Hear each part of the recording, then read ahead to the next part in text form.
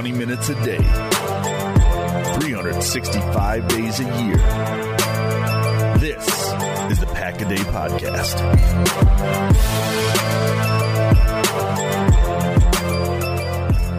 Hello and welcome inside another edition of a Pack-A-Day Podcast. It is Wednesday, August 22nd. I am your host, Nick Schmitz, and I am joined, as always, by my co-host, Jacob Westendorf. Jacob, how you doing today? Doing well tonight. It's another beautiful day in the land of Green Bay Packers, one day closer to the regular season against the Chicago Bears. Absolutely is. Well, Jacob, let's start off with something a little bit fun today. I know it's been in the news lately. Let's talk about Khalil Mack for a second here. So Vegas has updated their odds for where Khalil Mack will be by the trade deadline midseason, and the Packers are atop the list for the Vegas odds at 2-1. Jacob, is Khalil Mack going to be a Green Bay Packer this year? Woo! Oh, I don't know. I mean, I'll say this. I've said this on anybody who's asked me is, LeBron James, his betting favorite was the Los Angeles Lakers. He's now a Laker. Kevin Durant, a few years ago, the betting favorite was the Golden State Warriors. We know where he's at now. The favorite to trade for Kawhi Leonard was the Toronto Raptors. He's now in Toronto. I'm not saying that means they know everything, but they must know something. They've even updated that their odds are 5-1 that Mack will be traded. And if I'm the Packers, I know there's been a lot of talk about this, how they're about to give Rodgers this huge deal, and I understand all that, but fans have complained for years about how they don't do anything to put premier talent around Aaron Rodgers. And now, at least in theory, they have an opportunity to do that. And the fan base that I'm seeing is wanting to be cheap. That's not maybe the right term, but they don't want to trade for Khalil Mack if it means both of their first-round picks and the contract that will come behind it. And me personally, Khalil Mack, adding him would give the Packers for the next at least 3 years at minimum the best quarterback in the world and the best pass rusher in the world. Those are two of the four most important positions in all of football. Maybe Khalil Mack's not the best, hands down, like Aaron Rodgers is, but he's at least near the top of that list.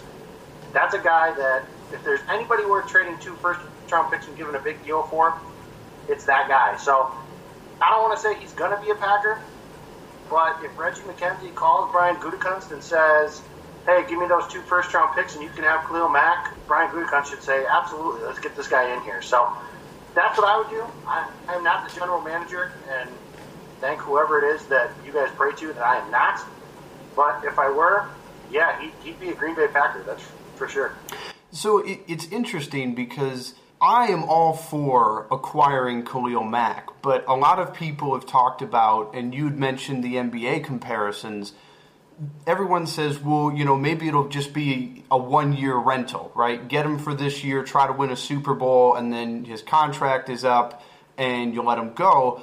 I don't mind acquiring him, obviously, because he makes the defense better, but if I'm giving up, what we're thinking, I want to be able to bring him in and be able to sign him to a 5-6 year deal and keep him in Green Bay. So, Jacob, tell me, first of all, what will it actually take? Is it just the first 2 round picks to get him? What would it take to make him become a Green Bay Packer? And what does it take then on the other end after you've acquired him to make sure that he's here for more than just 1 year?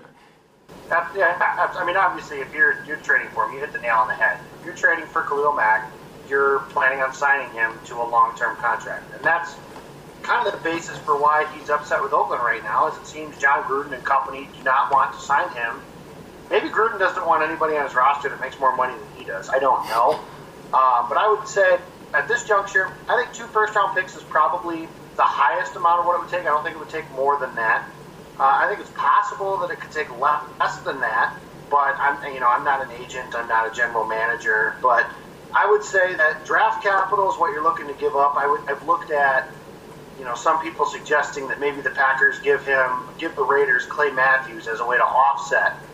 Matthews obviously not as good as Mack anymore, but could be a useful player for them. And I don't think that makes much sense for the Packers or the Raiders. The idea of adding Khalil Mack is to add depth and prowess to your pass rushing unit, and trying to offset cost or whatever by trading Matthews, that pretty much just gets rid of the depth that you were trying to acquire anyways. Now, you're upgrading from the standpoint of Mack is better, but if Clay Matthews is your third pass rusher, you're in really good shape. On the end of what it would take after you sign him, after you acquire him to sign him, I mean, you're looking at the richest deal in the history of defensive players.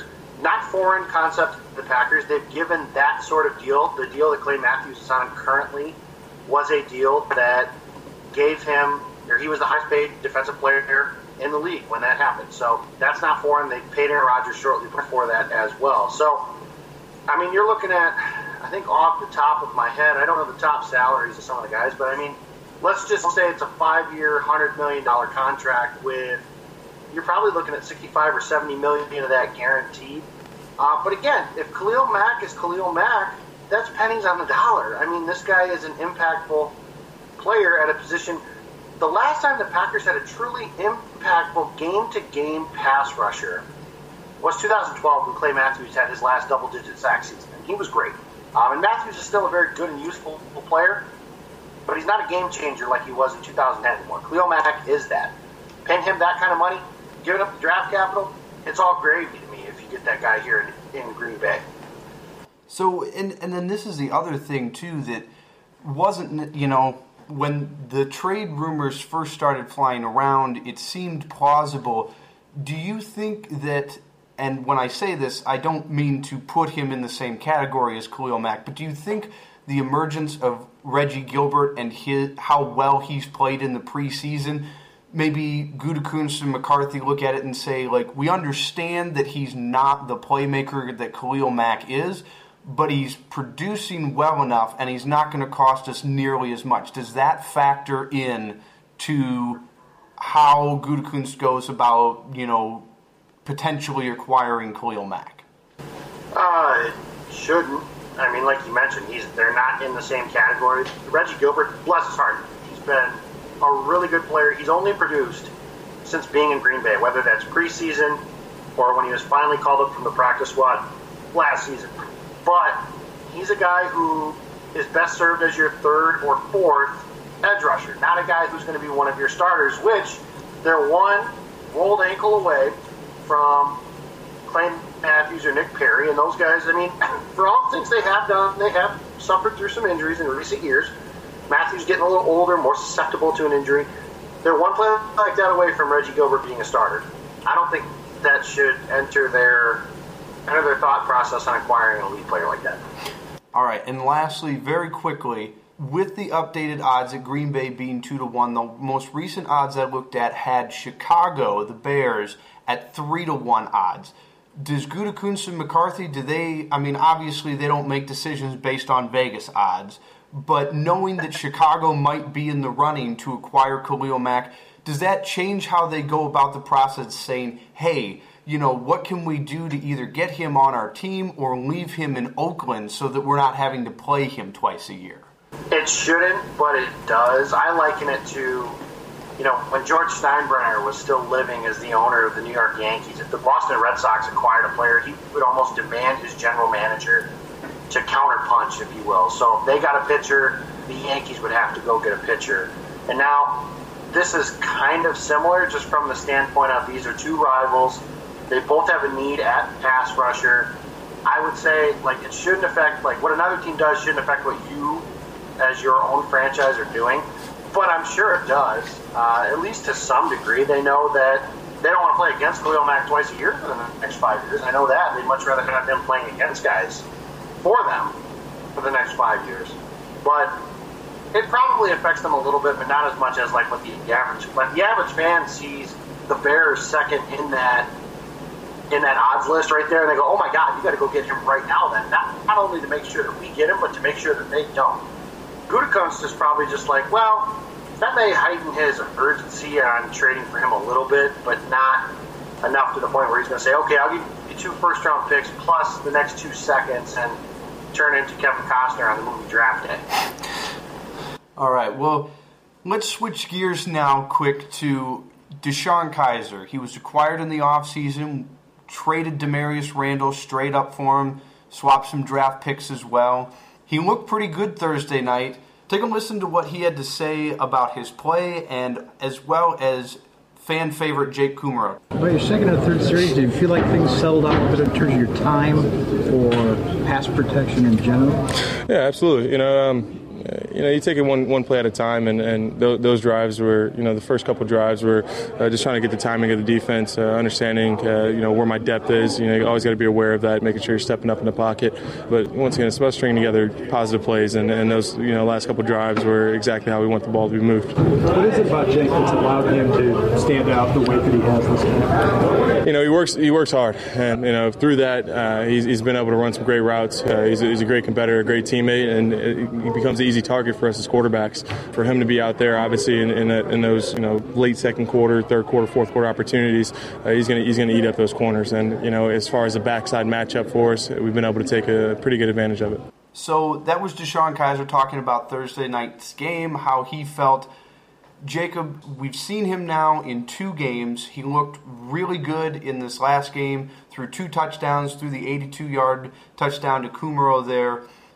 Fans know, as we all know, the quarterback situation with Hundley from last year, it wasn't great. Hundley hasn't overly impressed me this preseason. What do you make of DeShone Kizer's play so far, and how much of it is preseason? Because last year when he was a rookie in the preseason, the numbers told you, hey, he looks pretty good, and then the regular season came along and he didn't win a single game. What do we make of DeShone Kizer's play right now, and what is the possibility that he supplants Brett Hundley as the backup quarterback? I think, Nick, the first time we got together on one of these was our preview show, and we did the backup quarterback, or the quarterback position for that. And I've said, ever since the whole idea of a, quote, competition has started, I don't think the Packers traded a starting defensive back for a guy who was going to be their third-string quarterback.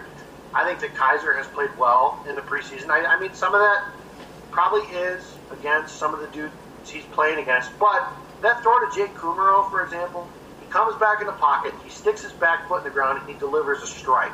That's a trait that translates. That's not necessarily the result I'm looking at, but a trait that translates, rather.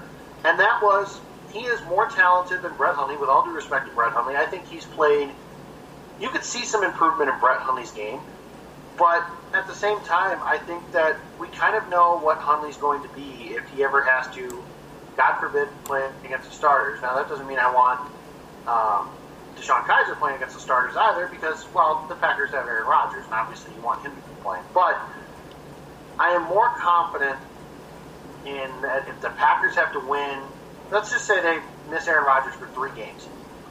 I'm relatively confident, or at least more confident, depending on who they're playing, of course, that DeShone Kizer gives them a better chance of going 2-1 in those games than Brett Hundley would.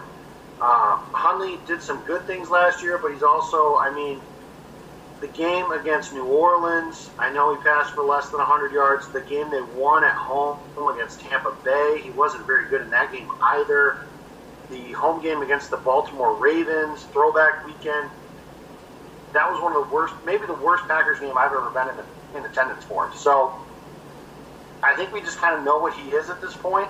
And I believe Kizer's going to be the backup when the season starts. I think you'll see him get some reps on Friday against the Raiders with some of the, it looks like a lot of the starters aren't going to play Friday. But the guys who are your preferred backups, if you will, Kizer's going to get to play with those guys too, just like Hundley is, instead of getting them just against, third-string receivers and such. Right, and so this leads into the next question. Traditionally, Green Bay has kept 2 quarterbacks on the active roster, one of them being Aaron Rodgers, and then a backup, and then they usually keep someone on the practice squad. So what does Green Bay do then? Do they cut Hundley? Do they keep Hundley? Do they put him on the practice squad? And then what happens to, the rookie fourth-string quarterback, Tim Boyle. What do they do with him? How do you see the depth chart after Aaron Rodgers breaking down on the final roster? Do they have 2 quarterbacks, 3? What do they do? I think they keep all 3 of them. Hundley doesn't have, practice squad eligibility, so it'd be hard to get in there. You probably can't trade him. So cutting him for nothing when you could potentially maybe get some use out of him. If nothing else, Hundley as a third stringer could help DeShone Kizer along from the standpoint of he knows the offense, so he can help from that perspective. Boyle, he's probably practice squad bound. I don't know if he'll last there all season. Some team might want to put him as their third quarterback and make sure he's in their system for that while. He has some talent. He definitely has a big arm. He's really raw with his footwork and has some things to work on. But there is some talent there. He's actually worth developing, unlike some of the guys that they've had here in years past, like Joe Callahan or B.J. Coleman or some of these other scrubs that have just been horrible. It's hard to watch, quite frankly. But I would bet they keep 3 quarterbacks. I know they haven't done that all the time in the past, but it just doesn't make much sense, at least in my opinion. You're not going to get anything for Brett Hundley. So there's no sense just cutting him now when his contract runs out, and then you can decide whether you want to keep him or let him go after that.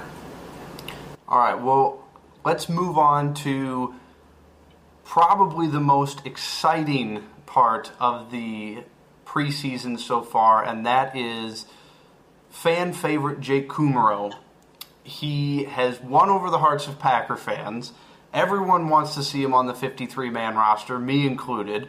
He's played well. He had a 52-yard touchdown reception in the first preseason game. He had an 82-yard touchdown reception in the second game.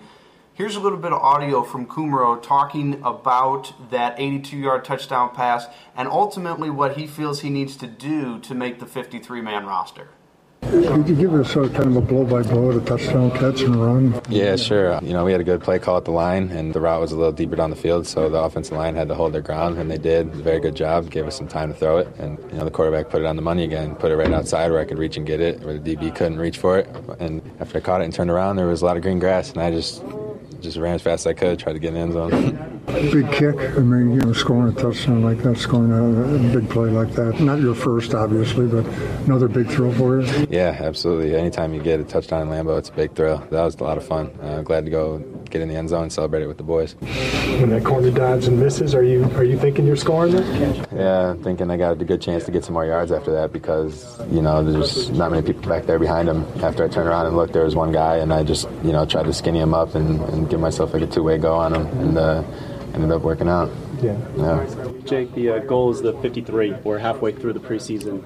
How impressed are you with the body of work you've been able to put together, and what do you think you need to do in the next 2 games to ensure that you're on that 53? We got a lot of work to do still. Special teams as well. You got to get in there a little more on special teams and try and get some reps in doing that. And I got to just keep making catches and try to just keep getting open for the quarterbacks. There's definitely a lot of work to be done. When guys talk about you, they mention consistency and trust and work ethic. I mean, does that? Yeah, I like to. What do you think when you hear that? It feels good to hear that. I like to try and be consistent. That's one of my main goals, is especially with my hands, just trying to make sure I catch everything, whether it's in bounds or out of bounds or in routes on air and team reps, anything. You just try to make sure you catch everything because, the more and more you catch it, the better they feel throwing it. So that's Jake Kumerow talking about his preseason so far. So, Jacob, here's the question. There's a crowded wide receiver room in Green Bay right now. 2 spots are pretty much already taken with Adams and Cobb. Does Kumerow make the 53-man roster? Right now, I don't know how he doesn't. I've been on the skeptical side of things, saying he had a really, really big uphill battle to climb in order to make that roster. But you figure, you mentioned the 2 guys, Adams and Cobb. Geronimo Allison, I would say, is as close to a lock as it gets. I don't think they're going to cut a 4th-round pick in Jamon Moore, even though of the receivers on this roster deserving to be cut, he would probably be the most likely because he just has not played well. I don't have an official on this, obviously, but I would bet he leads the team in drops. He doesn't have a reception this preseason, to my knowledge. I know he had one wiped out on Thursday against the Steelers. I don't think he had one against the Titans. So, not a good start for him, but I don't think they're going to cut him. The other 2 rookies, St. Brown and Valdez Scantling, have flashed. So it really comes down to, if they're keeping a seventh receiver, are they going to keep Trevor Davis, who, for some of his faults, and believe me, there are some in there, excelled in the return game. He was a pretty good punt returner for the Packers last year, even though he caught literally one punt in the end zone. I'll never understand what he was thinking there, but he did some good things in the return game, but he's been injured pretty much through the duration of camp. He's still out with a hamstring injury, and the old adage, you can't make the club if you're in the tub. So Kumerow has outplayed him, obviously, because Trevor Davis hasn't had an opportunity to play. I don't see how you keep an injured Trevor Davis over Jake Kumerow at this point, when Kumerow has arguably outperformed everybody except for Adams, Cobb, and Allison. Well, and it's interesting because you said of the three rookie wide receivers, Moore has obviously been the one that struggled the most. I've talked to some people who think that they'll obviously keep Adams and Cobb, keep all three of the rookie wide receivers, keep Kumerow, and then cut or trade Geronimo Allison, and then just flat out cutting Trevor Davis. Is there any possibility that the Packers only keep 6 and they end up cutting or trading Geronimo Allison? The only thing I would ask then is, okay, that's fine. Who's going to be the starting third wide receiver then, if you will? Is it one of the rookies? Is it Kumerow? I suppose, I don't know if there's Geronimo Allison, it's clear to me that Aaron Rodgers trusts him. It's clear to me that Mike McCarthy trusts him. Now, Rodgers trusting and stumping for one of his guys doesn't always translate to them being brought back and kept on the team. You can look no further than Jordy Nelson. James Jones is another guy. He's gone to bat for guys in the past, and sometimes it's worked, and other times it hasn't. So I think that the Packers trust Geronimo Allison. If they keep 6 receivers, then I think the unfortunate part is going to be Kumerow is going to be the odd man out. There's some draft nepotism, obviously, that happens. Kumerow is 26 years old, and the Packers don't just look for the 2018 season. They'll be looking for the future as well.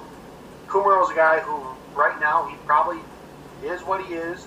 He's a veteran, and he's had some time at camp, obviously, in years past that has helped. It's just unfortunate because, you want the NFL, or you want to believe that the NFL, this league of competition, is a meritocracy, and he who does the most gets the most, so to speak.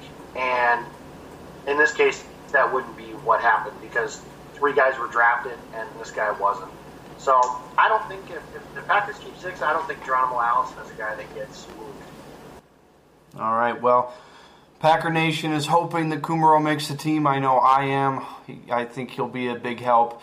Lastly, you were telling me before the show that you had some news on Clay Matthews and a contract. What can you tell us? Yeah, I read Bill Huber's my guy for Packer Report. I actually interned for him when I was in college. Really nice guy, really good Packers coverage. But he tweeted out, and it hasn't gotten a whole lot of run, which is a little surprising to me, but tweeted out that somebody asked Clay Matthews about his contract situation, and he said there has been some talks, which would mean, at least on the surface, it seems like the Packers are interested in bringing him back. He's in a contract year, obviously, beyond this year. Now, that would be a smaller deal, would lower his cap number, obviously, but Matthews is still a useful player. I mean, I don't know what the general consensus is. I know the vocal majority seems to not like Clay Matthews because of his contract. He's been injured. Just all kinds of different stuff. But honestly, I mean, if Matthews was able to play the role for this Packers defense that Chris Long plays for the Eagles, I think he would flourish. Just come in, put a red light above the quarterback's head and say, Clay, go get it. I think he would do really well with that. So that's something I think to keep an eye on. Matthews in a contract year, Randall Cobb, some of those guys like that are in a contract year, but Matthews is the one saying there's been some contract talks, so I'll be interested to see if he gets a deal done maybe before the season's over. All right, good stuff. Well, that does it for us today. Thanks again for listening, guys. I'm your host, Nick Schmitz. If you want to follow me, I'm on Twitter at SportsSchmitty, as Jacob can tell you, the one who rarely tweets. I've been a little bit more active promoting the Pack-A-Day podcast. And Jacob, if people want to follow you, how can they do that? I am at Jacob Westendorf, and I've had some of you guys pop in and say hello, so I appreciate that. Keep reaching out, interacting. I love it. Absolutely. All right, well, that does it for us. And as always, make sure you like, share, subscribe on any of your favorite podcast stations. We really appreciate all the love and support you guys have given us so far, and we're 2 weeks away from the regular season, I believe it is, and it's just going to keep getting more and more fun the closer and closer we get. And then, obviously, once we get into the season, it's just going to be, we're going to be on a roll all the time, 365 days. We're so excited to continue doing this.